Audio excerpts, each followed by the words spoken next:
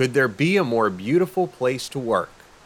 The gentle breezes whispering through the trees, the wonderful scent of pine and cedar.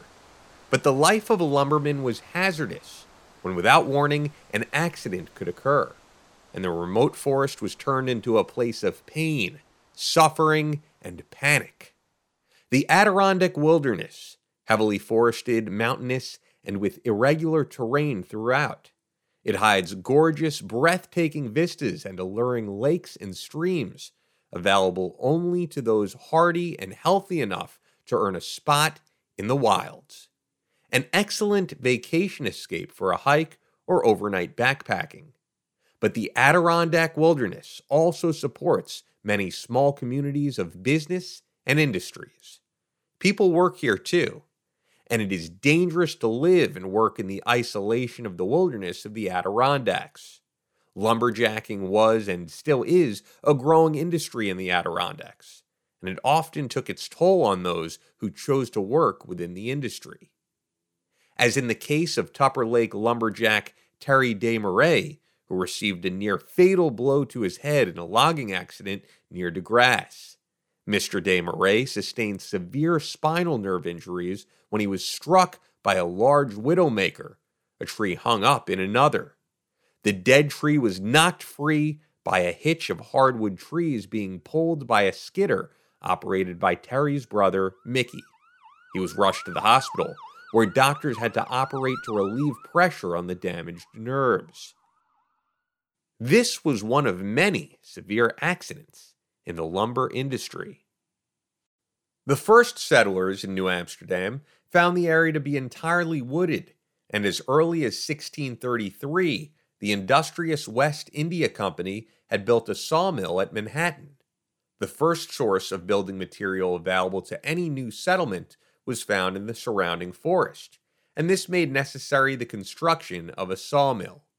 Thus began the lumbering industry in New York State. The original lumberjack used only his trusty axe.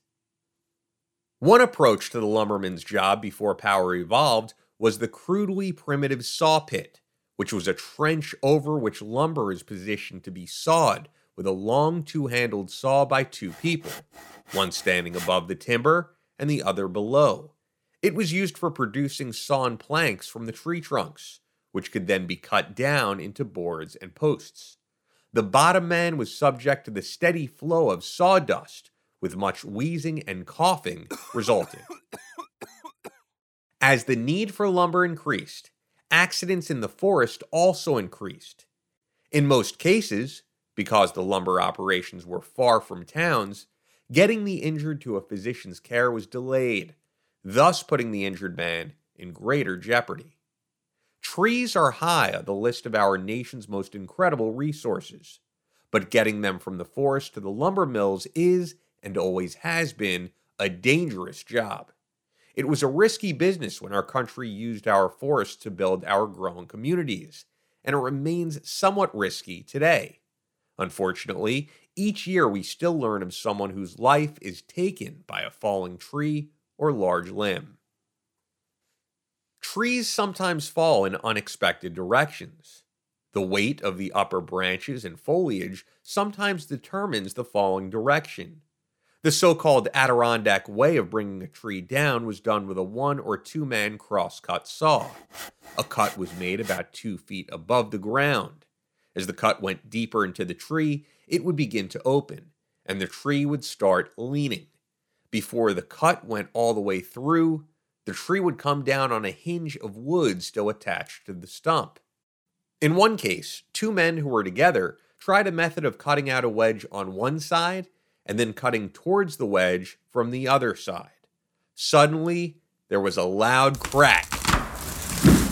The tree crashed down and then shot backward as the branches hit the ground, knocking both men down, one in one direction, the other man in the other. Fortunately, no one was hurt seriously. In other cases, though, the accidents were fatal.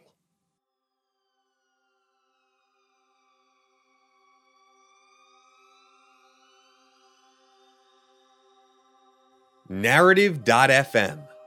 proudly presents to you a new podcast.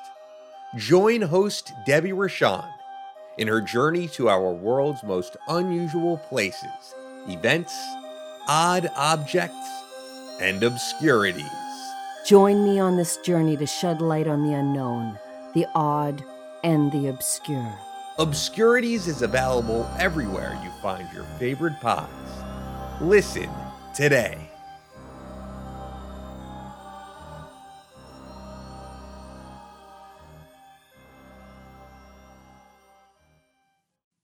In the early lumbering days, a falling log killed a local lumberman, reported the Adirondack Daily Enterprise, while he was engaged in logging operations. He was working with another logger, skidding logs with a horse. One of the logs rolled off a skid block, crushing him beneath it. He sustained a fractured skull and internal injuries. Another woodsman employed on a logging job in Whitney Park was fatally injured when he was struck by a falling limb. He was working alone when the tree crashed down. It snagged a limb estimated to weigh about 250 pounds from a nearby maple tree. The limb dropped about 45 feet, striking him on the top of the head and inflicting a compound fracture of the skull. Another logger found the victim still alive, but he died soon after help was summoned and they started carrying him back to camp. It was 7 miles over a dirt road to the camp. In 1937 in Potsdam, New York, the winter logging season's first fatality in this section of the Adirondacks occurred at the Sylvan Falls camp of the Elliott Hardwood Company. William Sawyer, 40, of Moira, a tractor driver, lost his life. It happened around midnight. Sawyer was crushed while working the night shift. Fellow members of the logging crew attempted to carry him out of the woods to a doctor. The injured man was placed on a tractor, and the journey started through a blinding snowstorm. Progress was slow. Deep drifts hampered travel. They reached a farm, and the tractor could continue no further because of the snow. Sawyer was left at the farm, and 3 men continued on foot to bring a doctor back.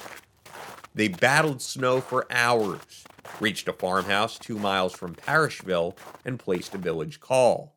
The men were utterly exhausted when they staggered into the farmhouse. They collapsed on the porch and managed to tell their story to the farmer there. They had traveled 7 miles from the lumber camp. 2 men were killed at Ovalwood Dish Company lumber camp. The men were hit by falling trees. Strange as it may seem, these were separate accidents that happened simultaneously, though the men were in separate gangs and about 5 miles apart. In one accident, a tree was being cut out by 2 men. When cut, the tree fell directly on top of a 2-foot-high maple stub 25 feet away. The top being heavier caused the tree to balance the butt high in the air, then slipping off, fell directly onto the lumberman, Mr. Osipovich, inflicting a wound on the back of his head and killing him instantly. The other man, Mr. Cheslack, was injured in about the same way, only that the tree which he had fell balanced across a stump, and the butt flying up caught him under the chin, throwing him several feet, cutting a large gash in the corner of his mouth, and rendering him unconscious. He later died from his injuries. Tupper Lake had long been a center for the lumbering industry. In the early days, accidents were frequent among the lumbermen, and the injured needed immediate care. It was necessary to transport them by train to a hospital approximately 200 miles distant, or put them up in a local hotel room until their condition permitted travel. Leo Charette of Piercefield sustained severe back injuries after he was pinned beneath a fallen tree while cutting pulpwood. 4 of his fellow workers rigged a stretcher by fastening their jackets between poles and carried him to the road to await further help. Over the years, logging has evolved with advances in technology, changes in products made from wood, and changing market demands. One thing that hasn't changed is the need for skill and ingenuity. In the last 300 years, the logging industry has evolved from felling trees with axes and crosscut saws, bucking them into lengths with bow saws, and bringing them out of the woods with oxen and horses to the mills via streams and rivers. Engines went from being powered by steam to gasoline and diesel. Massive chainsaws and powered equipment harvest and transport the trees from the deep woods. Despite the ups and downs in the markets and the sometimes seemingly dire status of the industry, there will always be a need for renewable, versatile wood and the brave and skilled loggers to harvest it. Those who choose to live and work in isolated wild regions introduce full-time risk into their lives.